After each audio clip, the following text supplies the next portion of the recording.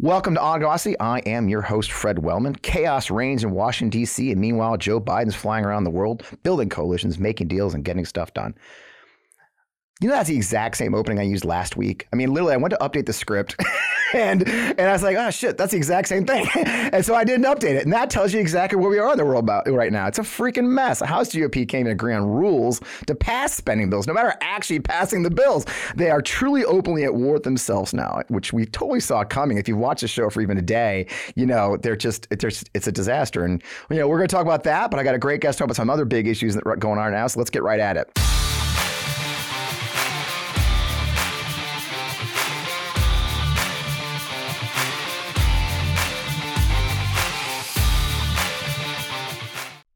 All right, welcome. I am your host, Fred Wellman. This is On Democracy with me, FP Wellman. You're in the right place. We have shut down almost assured as the House GOP fights. And of course, the big news story that everybody's talking about right now is the dress code in the Senate.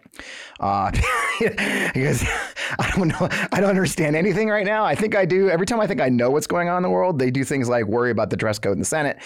Meanwhile, the good news keeps coming for Democrats. The Republicans just don't see it coming. I think they're incapable of changing their ways.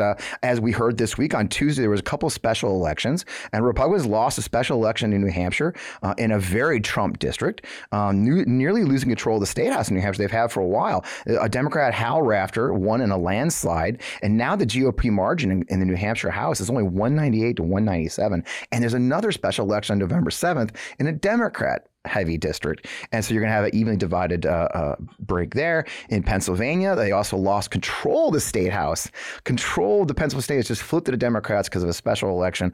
If you were with us last week or a couple weeks ago, we had Simon Rosenberg on. I think that brings, I want to say 40 special elections since Dobbs that Democrats have outperformed in every day. And this now where they keep doing it. So, you know, but the thing is, one of the hottest topics for me this week, especially, if you saw the video I did for Midas Touch about the Meet the Press interview with the baffling debut of Kristen Welker, where she gave an hour to let Donald Trump lie his ass off. And the frustration a lot of us have had with how the media normalizes that conversation and normalizes Trump as a Republican candidate. And luckily for me, once again, you know, I always get the guest with the best timing. And so I've got the perfect guest to discuss that. So I want to welcome Eric Deggans. He's the NPR's first full-time TV critic and media analyst, providing coverage across, well, we were joking in the pre-show about he covers all of the vast network of NPR. He's been a journalist for 3 decades and lives in Tampa Bay Area. Most importantly, he's the author of Race Baiter, How the Media Wields Dangerous Words to Divide a Nation, written about a decade ago, which we're going to talk about right there. You got to plug the book, right? And it's available on Amazon and it delivers in just a couple of days. I know. It's a terrific book. So welcome to the show, Eric. I really appreciate you taking time in your busy schedule for us. Thanks for having me. Well, let's just jump off the ropes at the top there, right? So I know you didn't, I don't know if you talked about it yet, but a lot of us are kind of aghast at the launch of Meet the Press. One of the things I highlighted in the video I did, and it's probably inappropriate, but you know, was the fact that, of course, the Trump campaign teams, Jason Miller had a little steak dinner a month ago in Milwaukee before the debate. Kristen Welker attended, a number of them attended. We never heard much about that. A month later, Donald Trump is the exclusive guest on the very first new Meet the Press, and it showed a lot of things. And I'd love to get your opinion on that. But for a lot of it, felt like the media still doesn't know how to handle him, which is shocking to me after, 8 years? I mean, what do you see from something like that? And how do your colleagues handle Donald Trump? Yeah, it is really difficult to handle someone who basically the center of his worldview is based on a lot of lies. Right. And these are lies that he insists are true. And these are lies that are sometimes complicated and tough to parse out, particularly in a live setting. Now, you know, NBC and Meet the Press tried to address that by pre-taping the interview so that they had an ability to parse what he was saying, and if he said something that they felt, I guess, was beyond the pale, they could not include it or include some context. You know, she talked with Peter Baker from the New York Times also. But I think in the end, when you have somebody who is the Republican, seems to be the front runner for the Republican nomination, and constantly says things that aren't true, and says them in a way that is difficult. It's difficult to stop him. Yeah. It's difficult to fact check him. It's difficult to introduce the new material. One of the things that I have been encouraging and others have been encouraging journalists to do in the Trump era is to do what we call a truth sandwich, where if you have to say that someone said something that's untrue, for example, if Donald Trump is indicted for efforts to overthrow the election because he believed that he had won the election. Right. Then you say before you introduce the clip that this isn't true, that he did lose the election. And then you have the clip of him saying what he believes. And then after that, you also say, well, nothing that he says has any basis in fact, and that he did indeed lose a free and fair election. Right. And that way, at least the lie is sandwiched in between, two elements of truth. And, it's impossible to do that when you're having a conversation with someone in the way that interview was structured.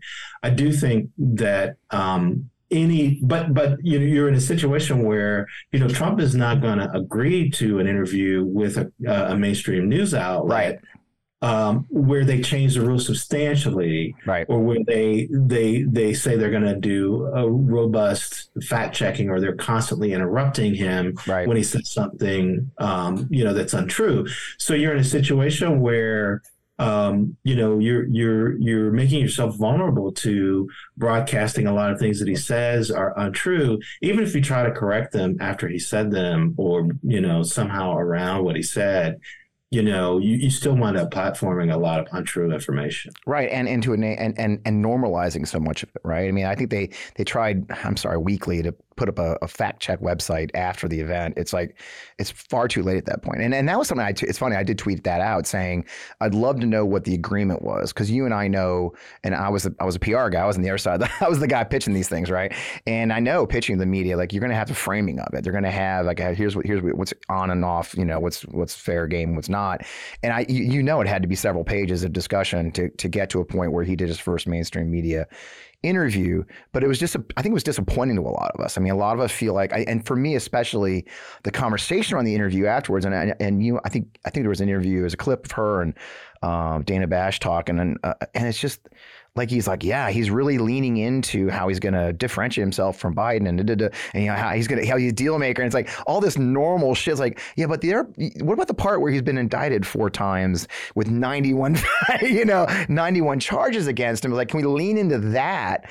And it just, I think a lot of us are having flashbacks to 2015 where he just became, they enjoyed him too much. I mean, you and I, part of the problem that hosts like Kristen Welker are going to confront is that when you have a set of candidates or a set of politicians who insist that things are not true, right, that are true, right, if they are committed to this idea that Trump did not lose, the election against Joe Biden, then you're placed in a situation where you have to constantly challenge them when they come on your air, and then they decide they don't want to face that kind of challenging. So then you can't get Republicans to come on your show. Right. And so, I think aside from having a really an interview that got a lot of attention for her first, program as the moderator of Meet the Press, it was also a signal to Republicans, hey, you can come on and we won't grind you into the ground by constantly challenging all of these, untrue things that you are saying. But unfortunately, what that does is it puts the program in a situation where they're platforming a lot of nonsense, and the moderator isn't adequately challenging them. Right. And so part of the problem is wanting to have access to people to come on your show. The other problem is that TV needs to have a certain, these interactions need to have a certain energy. They need to have a certain flow. And if the moderator is constantly interrupting someone who's talking every time they say something that's not true, then it makes the moderator look bad, and it makes the whole interview uncomfortable to watch, and it's not great television. Yeah. So that's the other pressure that TV people face, and that often results in these interviews not being as revelatory as you would like. Yeah. The moderators often don't know how to press people when they constantly say things that are untrue in ways that are still TV friendly and in ways that don't leave them looking terrible. Yeah. If you look at somebody like Mehdi Hassan, I was just thinking, you read my mind. MSNBC, Yeah. he's come up with a way, of course, to constantly challenge people, but he does run the risk of sometimes looking like a jerk. Yeah. Because you bring somebody on your show and you won't let them move on from something they've said until they admit that what they said is not true, or it becomes kind of a cartoonish confrontation. Yeah. So, I think TV reporters in particular have not figured out how to deal with this. They've not figured out how to challenge people like that in the moment and communicate that so much of what they're doing is either based on things that have not been proven or based on things that are demonstrably untrue. Yeah, I mean, we're through the looking glass in a post-truth era in every way. I mean, we have an entire party that's dedicated themselves to not seeing reality, and then they have a media ecosystem in many ways that supports that, right? With the Fox News ecosystem, and it kind of goes, which is a great place to talk about your book, right? I mean, it's the book it's over a decade old. You wrote it in 2012, and when I got it and I was going through, I'm like, okay, this was bad then, but I'm not necessarily sure. It's like, right. I mean, that's it. I was going to say, well, shit. I mean, you had a call to arms. I mean, you did. You did a call to arms. So we have to have a more civil discourse. We had to have the media understand their role in the destruction of institutions. But here we are 11 years later, or 12, and in many ways it's, and the media landscape has changed. I mean, does it just make you a little bit crazed, I guess? I'm looking for the right word when you know what you wrote and the moment, and you could probably explain better than me why you wrote why Race Baiter came about. But the idea being that many in the media, they're not even aware that they're encouraging this uncivility, the race, especially around race discussions. I mean, that's really a lot of the focus is. I'd love to hear your thoughts. I mean, now 11 years later.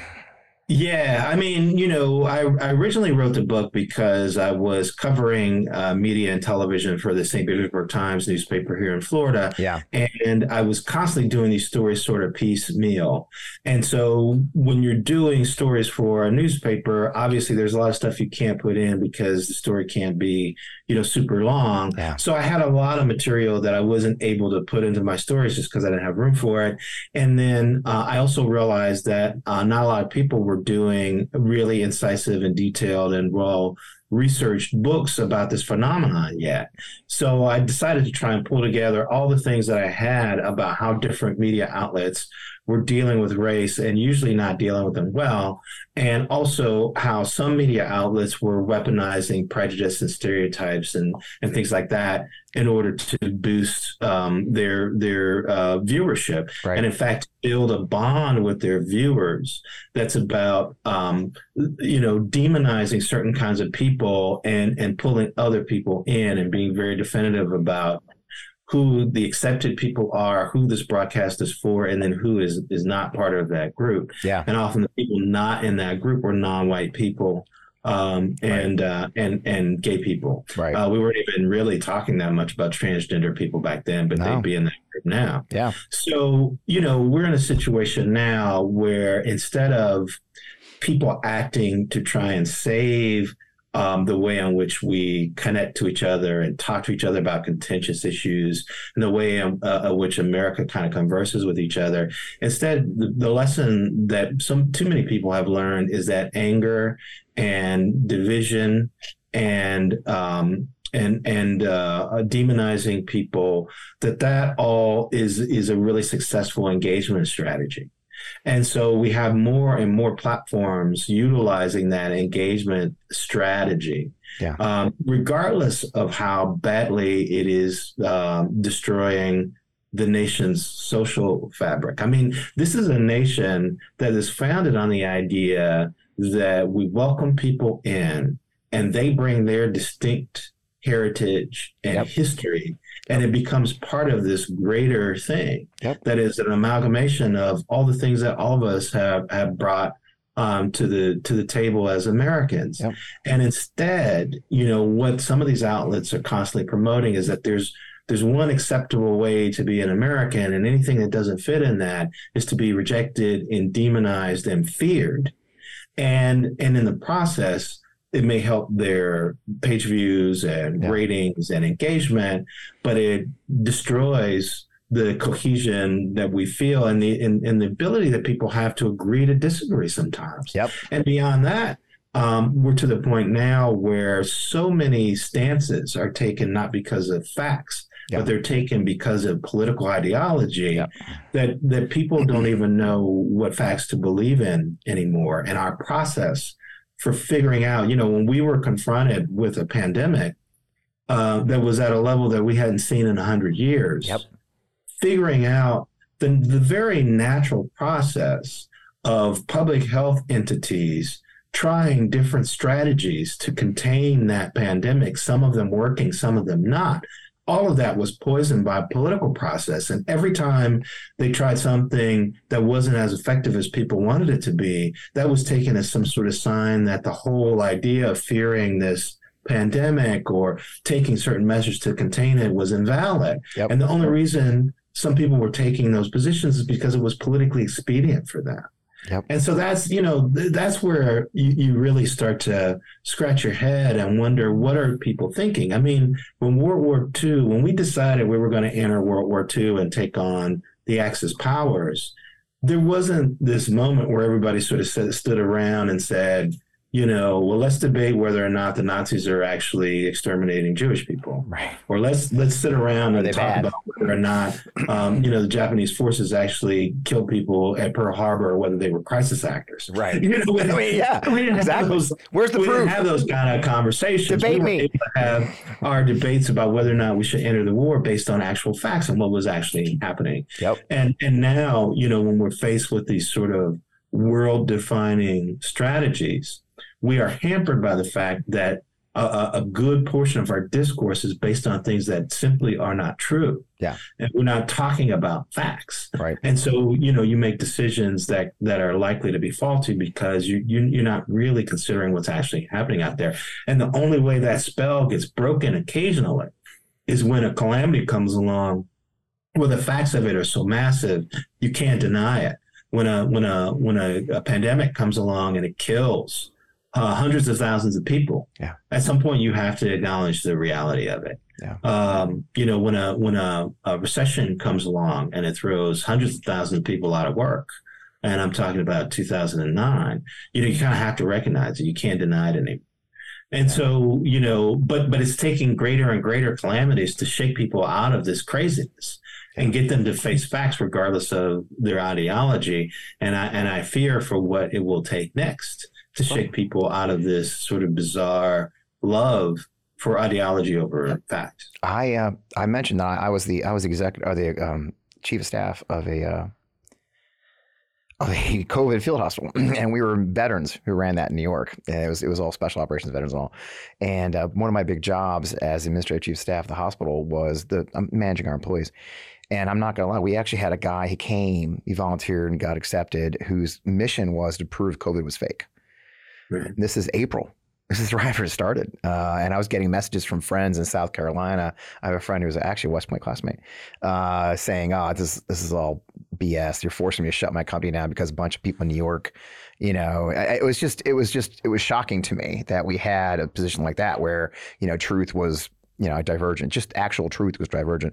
And going back to the book and the timeline we're talking about, a decade since then, do you think the shifting media landscape I think even when the book came out, it was brought, and it was Bill O'Reilly is the guy who called you a race baiter. I mean, it almost seems like a halcyon time that Bill O'Reilly was a pain, you know what I mean? And now we've had the arc of Tucker Carlson, who's now on X/Twitter now. I mean, so the media we digest is, look at Midas Touch Network, where my show appears, the Midas Touch Network. They've got over 1.5 million subscribers and every show I post, you'll see the comments. They're wonderful. Thank you, Midas Mighty, for being so nice. But you'll see a lot of people, I don't watch news anymore. I get it from this. I come here to see what's really going on. So we won't even have we don't, now we have different facts. We have different sources of said facts in such a diverse way. This is something that I warned about in the book. Yeah. One of the things I talked about was that Fox News' strategy for galvanizing viewers, part of it was this something that hadn't really been done in journalism before. In the past, when journalism platforms compete, they would say, we get the story faster. Right. We get the story more accurately. We get the story in a way that is more comprehensive. We do a better job as journalists.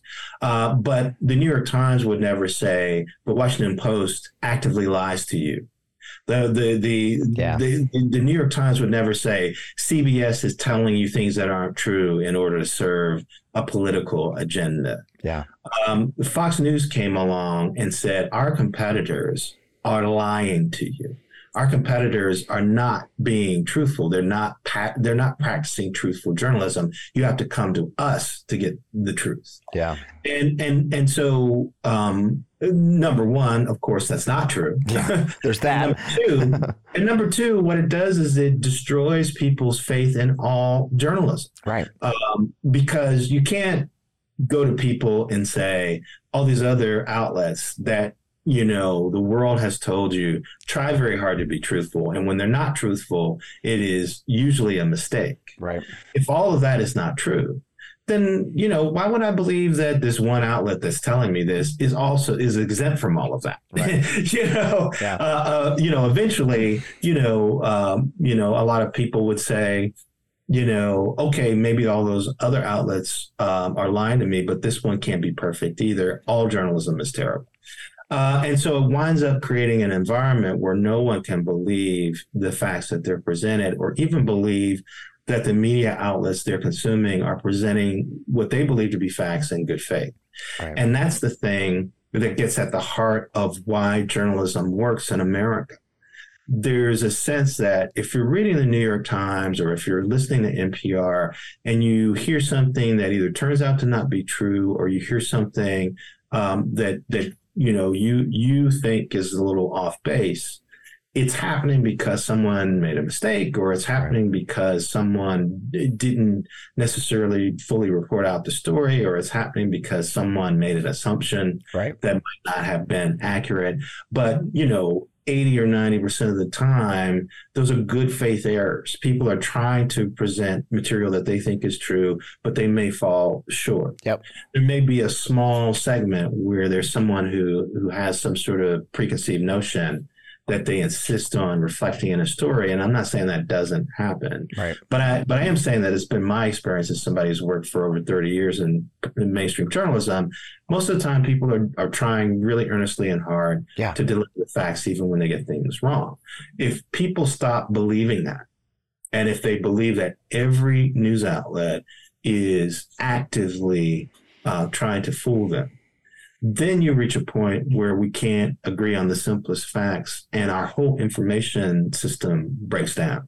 Yeah. And that's what the people who are pressing these ideas to make money and not acknowledging the social harm they're causing, this is what they're really creating.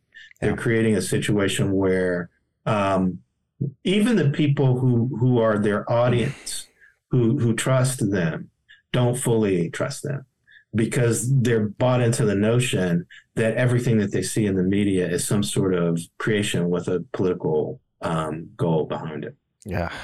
And that's a great place to take a pause. We've got some great sponsors this week, as always, and we'll hear from them. This episode of On Democracy is sponsored by our friends at BetterHelp. It feels like fall here in Missouri. Life's picking up speed. It's festival season. Election season is kicking off. School's back. Work's kicking up. All these things. I find it so easy to get caught in what everyone else needs from me this time of year and never take a moment to think about what I need for myself or you for yourself. I've always struggled this time of year with important life milestones, work, and of course the changing seasons as we head into winter. I think because so many of us spend so much of our time working hard to keep up and giving to others, I can leave us feeling stretched thin, burned out, and kind of frazzled, to be honest with you. I've found for years now that therapy has given me the tools to find more balance in my life so I can keep supporting others without leaving myself behind. In my life, I've been very, very fortunate to find therapy is incredibly helpful. It's helped me for learning positive coping skills, how to set boundaries, and generally how to become a better version of myself. I want you to know that therapy isn't just for those who've experienced major life difficulties or challenges or trauma. It is for everyone because of what you are going through every day. Well, it matters. So if you're thinking about starting therapy, I highly recommend you give BetterHelp a try. Now, it's entirely online. It's designed to be convenient, flexible, and suited to your schedule. I started my therapy journey online and it changed my life. With BetterHelp, you just fill out a brief questionnaire to get matched with a licensed actual therapist. And you can even switch therapists at any time for no additional charge. I think you should find more balance in your life with BetterHelp. So what I want you to do is just visit betterhelp.com/Fred today to get 10% off your first month. That's BetterHelp, HELP.com/Fred, and start your therapy journey today. Hey, look, everyone knows how annoying cheap razors are. The cuts, the irritation, the frustration, and don't get me started on subscription razor services. The headaches they can cause if they show up on your doorstep. That's why you got to meet Henson Shaving. Henson Shaving is a family-owned aerospace parts manufacturer that's made parts of the ISS and the Mars rover, and now they're bringing precision engineering to your shaving experience. And I'm an old pilot, so I love me some aerospace manufacturing, let me tell you. Now, razor blades are like diving boards. The longer the board, the more wobble. The more wobble, the more nicks, cuts, and scrapes. A bad shave isn't a blade problem, it's an extension problem. By using aerospace-grade CNC machines, Henson makes metal razors that extend just 0.0013 inches, which is less than the width of a hair. That means a secure and stable blade with a vibration-free shave. It gets better. The razor has built-in channels to evacuate hair and cream and makes clogging virtually impossible. So seriously, Henson Shaving wants the best razor, not the best razor business. That means no plastic, no subscriptions, no proprietary blades, and no planned obsolescence. The Henson razor works with standard dual-edged razor blades to give you that old school shave, like me, with the benefits of new school tech. So once you own a Henson razor, it's only about, $3 to $5 per year to replace the blades. So I'll tell you, I don't shave often, obviously, but my first shave with the Henson razor was incredibly refreshing. The design is sleek and the durability is top notch. The Henson razor is truly so much better than your run-of-the-mill razor, and it's the quote-unquote traditional razor brand that you're used to. Now, the affordability factor is absolutely game-changing. No more wasting your money on expensive blades. With Henson Shaving, you can get like a year of blades for around $5. So it's time to say no to subscriptions, say yes to a razor that's lasts you a lifetime. Visit hensonshaving.com/Fred to pick the razor for you and use code FRED, and you'll get 2 years worth of blades free with your razor. Just make sure to add them to your cart. 2 years of blades. So that's 100 free blades when you head to hensonshaving.com/Fred and use code FRED when you're there. Check them out. And we're back. That's it, and that is the truth problem, right? That what are facts, and I think you live in Florida, and you're right there on ground zero where history is being rewritten. And I've talked to a lot of my black friends, and they're just horrified. I had Michael Harriot on the show about a month ago, and Michael just dismantles the whole thing in a very direct. He's got a new book coming out, Black History AF, which I'm really looking forward to, and it's the same sort of thing. And for me, that is there. One of the things I say in the show a lot, Eric, is I say that what people call culture war. Like a lot of folks have dismissed the issue of these new facts and the presentation of history as a culture war issue, but I live in Missouri, right? You live in Florida. People there's real impact to these culture wars. People are losing their lives. Transgender youth and transgender adults are being forced out of their healthcare system and back away. People are moving away from Missouri right now. And the culture war is a real war because there's real victims of these wars. I mean, what's the impact do you think? I mean, as you see this, the government now is aggressively changing the curriculums, aggressively I mean, we throw the F word around a lot, fascism. I know it's distasteful to a lot of people, but it's hard not to see it. What do you see that from your perspective as an observer of media, an observer of this fact system, if you will? Well, what I would say is that the what really saddens me about all of this is that, again, these politicians, and we're seeing a lot of them at the state level in Florida. Yeah. These politicians are building their careers and building their support on this idea that this has to be a war, that somehow white kids are being intimidated in classrooms. And so parents have to fight back, and it has to be a contentious issue. But the point of fact is that it doesn't have to be a war. If we are focused on the facts that we know happened in the past, and we're focused on being honest about those facts, it doesn't have to be a conflict. It doesn't have to be a situation where people feel shame. It can just be a situation where you acknowledge what happened. Yep.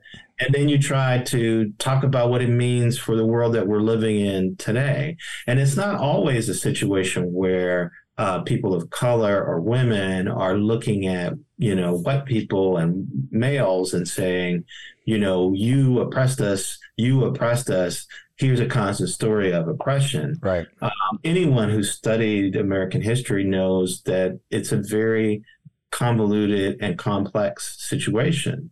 America, right after the end of the Civil War, was a very different place than America before and during the Civil War, and America, 40 or 50 years after, when the redemption had really settled in, and white politicians had started to claw back the voting rights that black males had in the wake of the Civil War, and started to take away black wealth and target black people through lynchings. So, the story in America has always been progress and setbacks, and progress and setbacks, progress and backlash, progress and backlash. Yep. And one of the things that the people who control most of the wealth in America, one of the things they've done very successfully is that they've convinced rank and file white people that they have less in common with people of color who are in their same socioeconomic status than they do with the white people who run everything. And this goes all the way back to the Virginia slave codes, back hundreds of years ago, when we first saw laws created to officially recognize white people having a little bit more privilege, the average white person having a little bit more privilege than black people, because they realized in Virginia they'd had something called Bacon's Rebellion, where indentured servants who were white and enslaved people who were black had banded together to try and force the moneyed, wealthy white men who ran that state to be fairer to all of them. Yep. And they realized they had to do something to break up that coalition. So they passed what are now called the Virginia Slave Codes. And so, we look all the way to today, and we see how working class white people are constantly propagandized and told to fear undocumented immigrants, told to fear black people, particularly in cities, told to fear gay people and transgender people, when often they have much more in common with those people than they do with the Mitch McConnells of the world, or they do with Tucker Carlsons of the world. And those people have a vested interest in breaking up any sort of coalition that might be formed between working class white people and working class non-white people, to force the ruling classes in this country to pay them a better wage, to have a workable system of bringing in immigrants who we need to work jobs, and then making sure they get paid a fair wage when they're in this country and they have access to the Social Security benefits that they're already paying, even when they work as undocumented workers. We have a dysfunctional immigration system, in part because this nation has a hard time acknowledging that there are a great deal of people who work in a lot of industries who don't get paid minimum wage, Yep. who don't access Social Security benefits, even though they're paying into the system, Yep. who don't access local amenities, even though they're paying through sales taxes and state taxes, they're paying taxes. We're bringing people in, paying them less, taking money from them in taxes, and then turning around and demonizing them for coming to the country in the first place. Yep. So, there's all these systems that are set up to funnel money from the many to the wealthy who run this country. And one way that's enabled is through these media outlets that encourage a severing of connection between groups that have a lot in common because they have the same socioeconomic status. They're working the same jobs. They have the same goals for their families. And that to me is the saddest thing about what's happening in Florida is, some politicians are saying it's a war. Yeah. But it's a war because they want it to be a war. Right. It doesn't have to be a war. Right. It can be a conversation. Right. And it can be about, reading this book and reading that book and talking about the ideas in both of them. But instead, you have legislators in Tallahassee who are telling local school boards how to teach in local communities, and that's never made any sense. No, and it really plays out in the UAW strike right now, right? That if you see the comments of the Republican candidates, especially, I think Tim Scott just came out saying, "Oh, if they go on strike, they should be fired." and when you look at the details of that strike, which I have done, is they haven't had they gave up their benefits, they gave up things in 2008, 2009 during the big crash when the companies were going to go bankrupt, and then they've never gotten them back. They haven't had a pay raise. I mean, the starting pay for a factory worker in UAW is $16 an hour. I was shocked at that number. Well, $16 to work in a factory. And one of the issues they talk about is that they cut a deal so that newer workers would get paid less. Yeah. That was part of the deal. It went down. It was 19. Workers, it was 19 established before. Workers would make a lot more, but the new workers are getting paid at a much lower rate. So, but again, we're in a situation where people are not debating facts. Right. If we had a situation where Republican candidates and Democratic candidates could debate on the merit of the facts and talk about why it makes sense to support unions in America or why it might not make sense, and we're all talking about facts. That's the debate I would love to see happen. But instead, Tim Scott quoted Ronald Reagan, who fired air traffic controllers. Right. It's an entirely different industry. It was 30 years ago, an entirely different economic time. Yeah.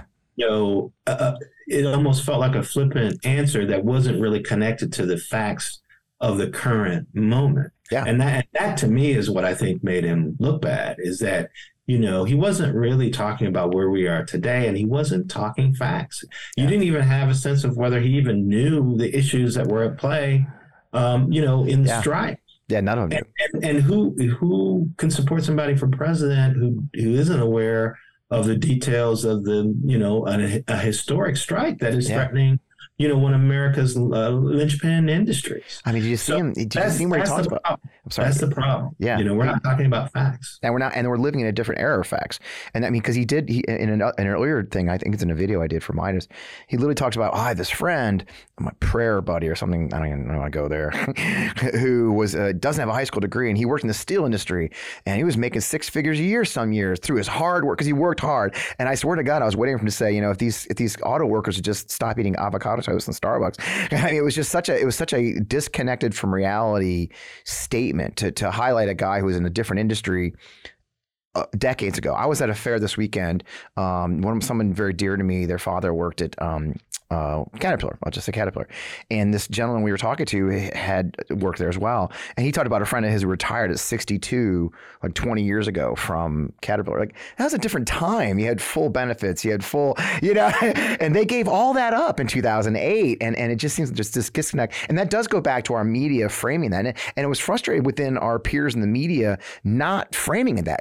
They get focused on there was like a 4-day work week proposal, 30, that was all they talked about. And they're not framing the idea that you don't understand these auto workers gave up what had been the cornerstone foundation benefits of their industry in 2009, and now their companies are making record profits, and they got none of it back. And I get frustrated because the media is failing to frame that story at all. Well, I will have to say I'm not familiar. I'm not as familiar with the intricacies of what it's a lot too. I had to do some homework. I'm not gonna lie.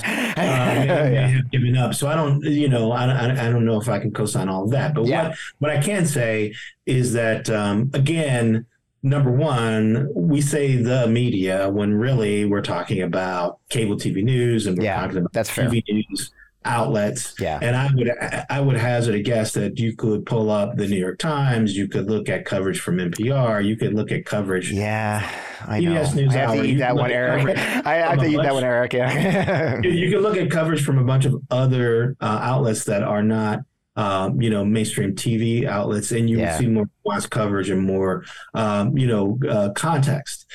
So that's I do agree, and I eat that one. That's one thing I would say. But the other thing is when you reject facts and you reject a scientific approach to things or a respect for how science works, another thing that you do is you get overly reliant on anecdotes. Yeah. And it is easy to meet one or two people whose personal stories reflect the way you want to see the issue. Yeah.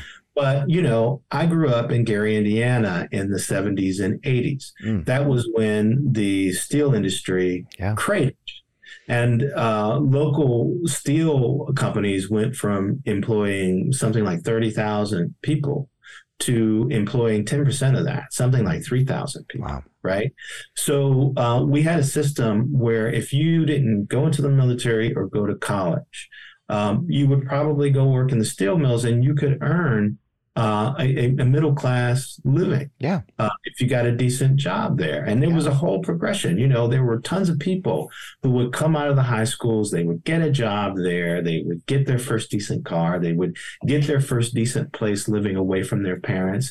They would find a great person to settle down with and get married, and then they would start to raise a family. And all of that was funded by the great jobs that the steel industry offered. And when those vanished, in a place like Gary, there was no industry that could absorb those workers. There was no other place that people who didn't have a college degree, especially, could get jobs that paid that well. Right. And so the economy of the entire area cratered. And so Tim Scott may have a friend who earned six figures at some point in the past, but I have lots of friends who lost their economic stability when the steel industry vanished. Yeah. And unlike some lucky cities like Pittsburgh, they weren't able to find a secondary economy to replace it. Yeah. And the town was devastated. So there's a real need, obviously, to talk about facts when we talk about these issues, instead of relying on anecdotes that may be true for one person or maybe true for a couple of people, but they are probably not true for a huge swath of most of the people, which that's what you have to be talking about when you're talking about something as expansive as a labor agreement. I really appreciate that. And I think that's a great place also to kind of, before I let you go, I want to ask one question. I saw you had such a great discussion recently about the idea of diversity, equity, and inclusion and why it matters. I've watched the way the right has turned those were essentially innocuous terms like CRT and DEI. I mean, in Missouri, they almost shut down the government by accident. I'm not making this up, because some legislators wanted to outlaw DEI programs and not do business with contractors that have DEI programs, and somebody figured out, that's everybody. You're going to have to shut down, in their efforts to, a lot of federal programs. Funny thing that, exactly. And they'd be ineligible for federal, there's a whole host of them. But you explained it very well. And it goes to what we were just talking about, right? Is especially in the media, because we are talking media a lot, diversity, equity, inclusion in media, it does mean telling the right stories, right facts, because from where we are in our background, it matters, right? I mean, you talked about, I think you mentioned the shooting in Texas as a good example. Could you expand on that a little bit? Sure. So, and this relates to something that NPR, I think, kind of experienced as a news organization. We went in to cover, of course, the mass shooting in Uvalde, and just a horrific situation. Yeah. But of course, what you find when you go into that community is that there are a bunch of Spanish-speaking Latino community members, and they have lives, and they have, their community. And then you have the white folks who may not speak Spanish and are not necessarily part of that community. And telling the story really requires being able to talk to both elements of that community, and being able to move back and forth between them. And so, we were lucky in that we had reporters who worked for NPR who could speak Spanish, and they could go in and they could talk to people and they could find out how they pronounce things, something that simple. Yeah. How do they pronounce a town's name versus how white people pronounce the town's name? How do they pronounce certain people's names versus how, white people in the community might pronounce those things? And showing respect for how they pronounce things or how they talk about issues allows you to get to the whole of the story. You're not just telling the perspective of one part of the town. You're telling the perspective of the whole town. Yeah. And in fact, you're trying to sort of figure out how to reconcile these two very different views sometimes of the same issue, the same incident, the same school, the same system, right? Because they're treated very differently. Right. So when I talk about diversity, equity, and inclusion in journalism terms, I say it's part of accuracy. It's how you make sure that you're telling the full story and you're telling an accurate story. If a shooting happens in a certain neighborhood and the only perspective you get about it is from the police, you will not have the full story, because the people who live in that community may know a lot more about what happened there than the police ever find out. Yeah. So it's the job of a journalist to sort of go in and try to get all those perspectives and then pull them together into a story that sort of explains to the community what happened. And, a journalist that I really respect who used to run the Poynter Institute for Media Studies here in St. Petersburg said, journalism keeps the community in conversation with itself. So you're constantly asking questions and you're constantly telling stories and you're constantly bringing up facts that keeps the community saying, oh, what happened over there and why did that happen? And what can we do to make it better or stop it from happening? Or, you know what I mean? Yeah. And again, it all goes back to this idea that misinformation and disinformation really limits the conversation, because it's hard to have a conversation with someone who has their own beliefs rooted in facts that are not true or that are substantially different than what they want to believe. Right. And just the idea that because you believe in something strongly enough, that makes it true. That's what makes it hard to talk to people sometimes, because you have to go to them and say, look, I know you really want to believe this is true, but it is not true. And you have to find a way to accept that. Because if you don't, then you will insist on believing something. It's like believing, to put it in completely crude terms, it's like believing that a road leads to a bridge when it leads to a cliff.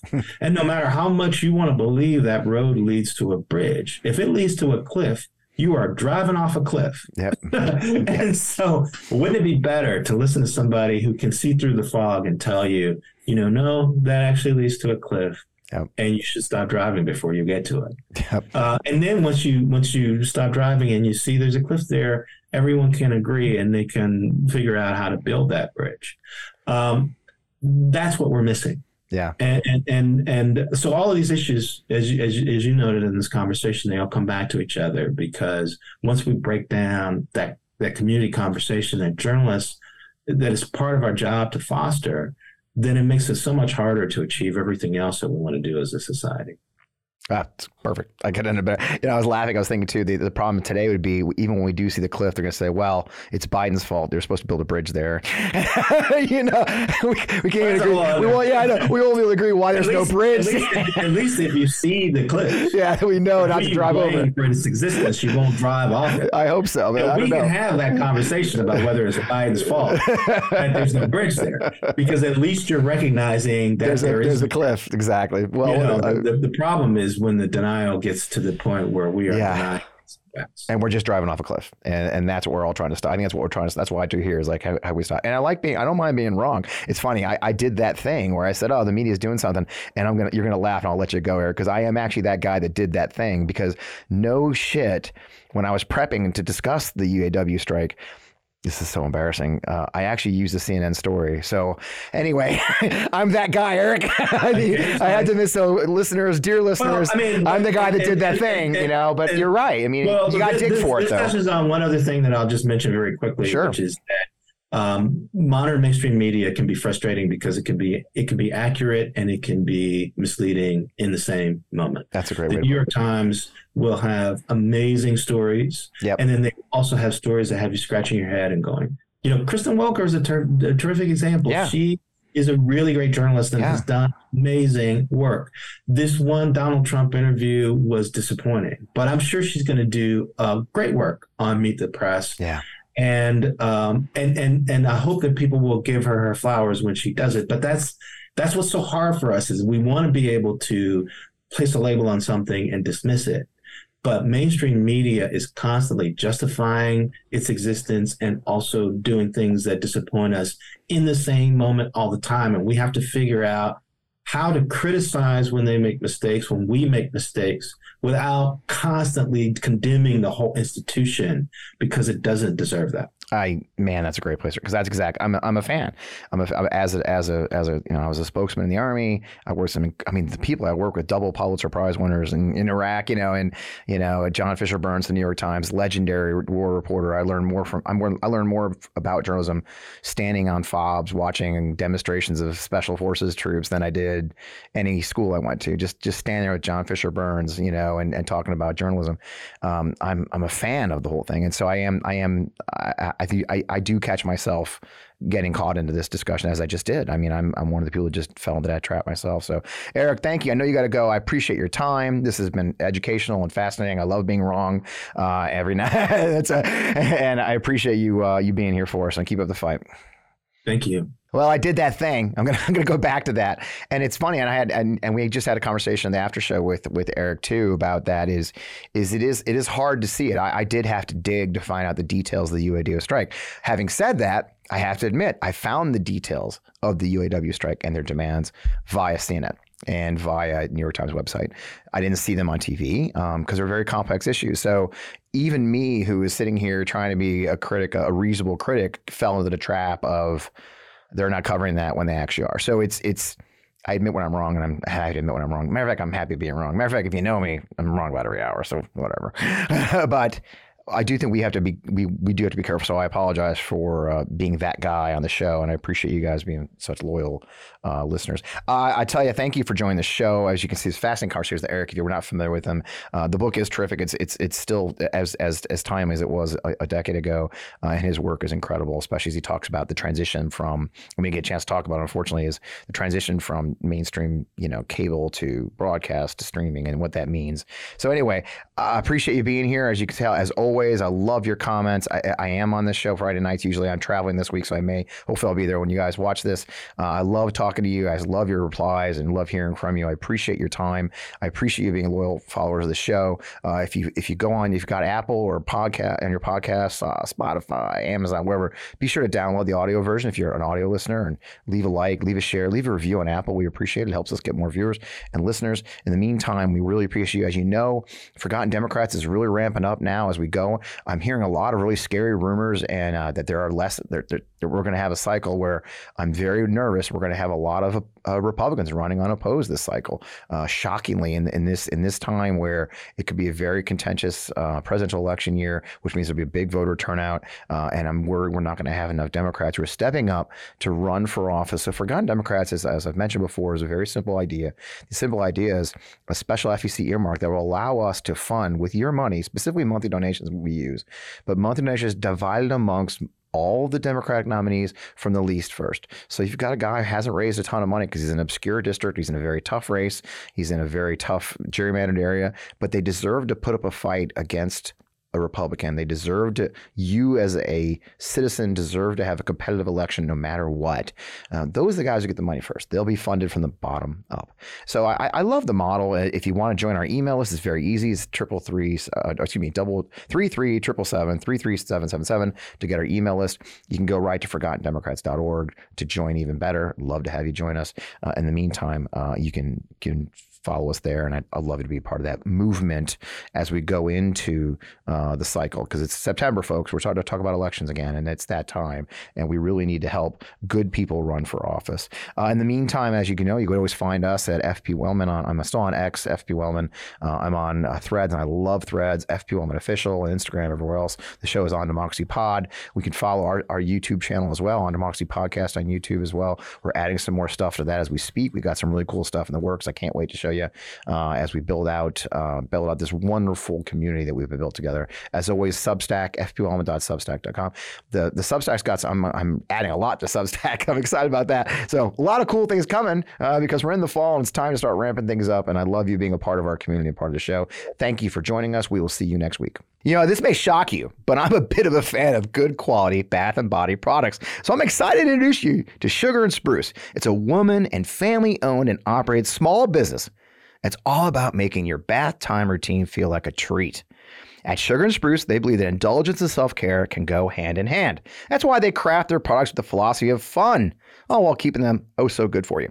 It's all about finding the perfect balance, like a foam party for your senses, without any harsh chemicals or nasty preservatives.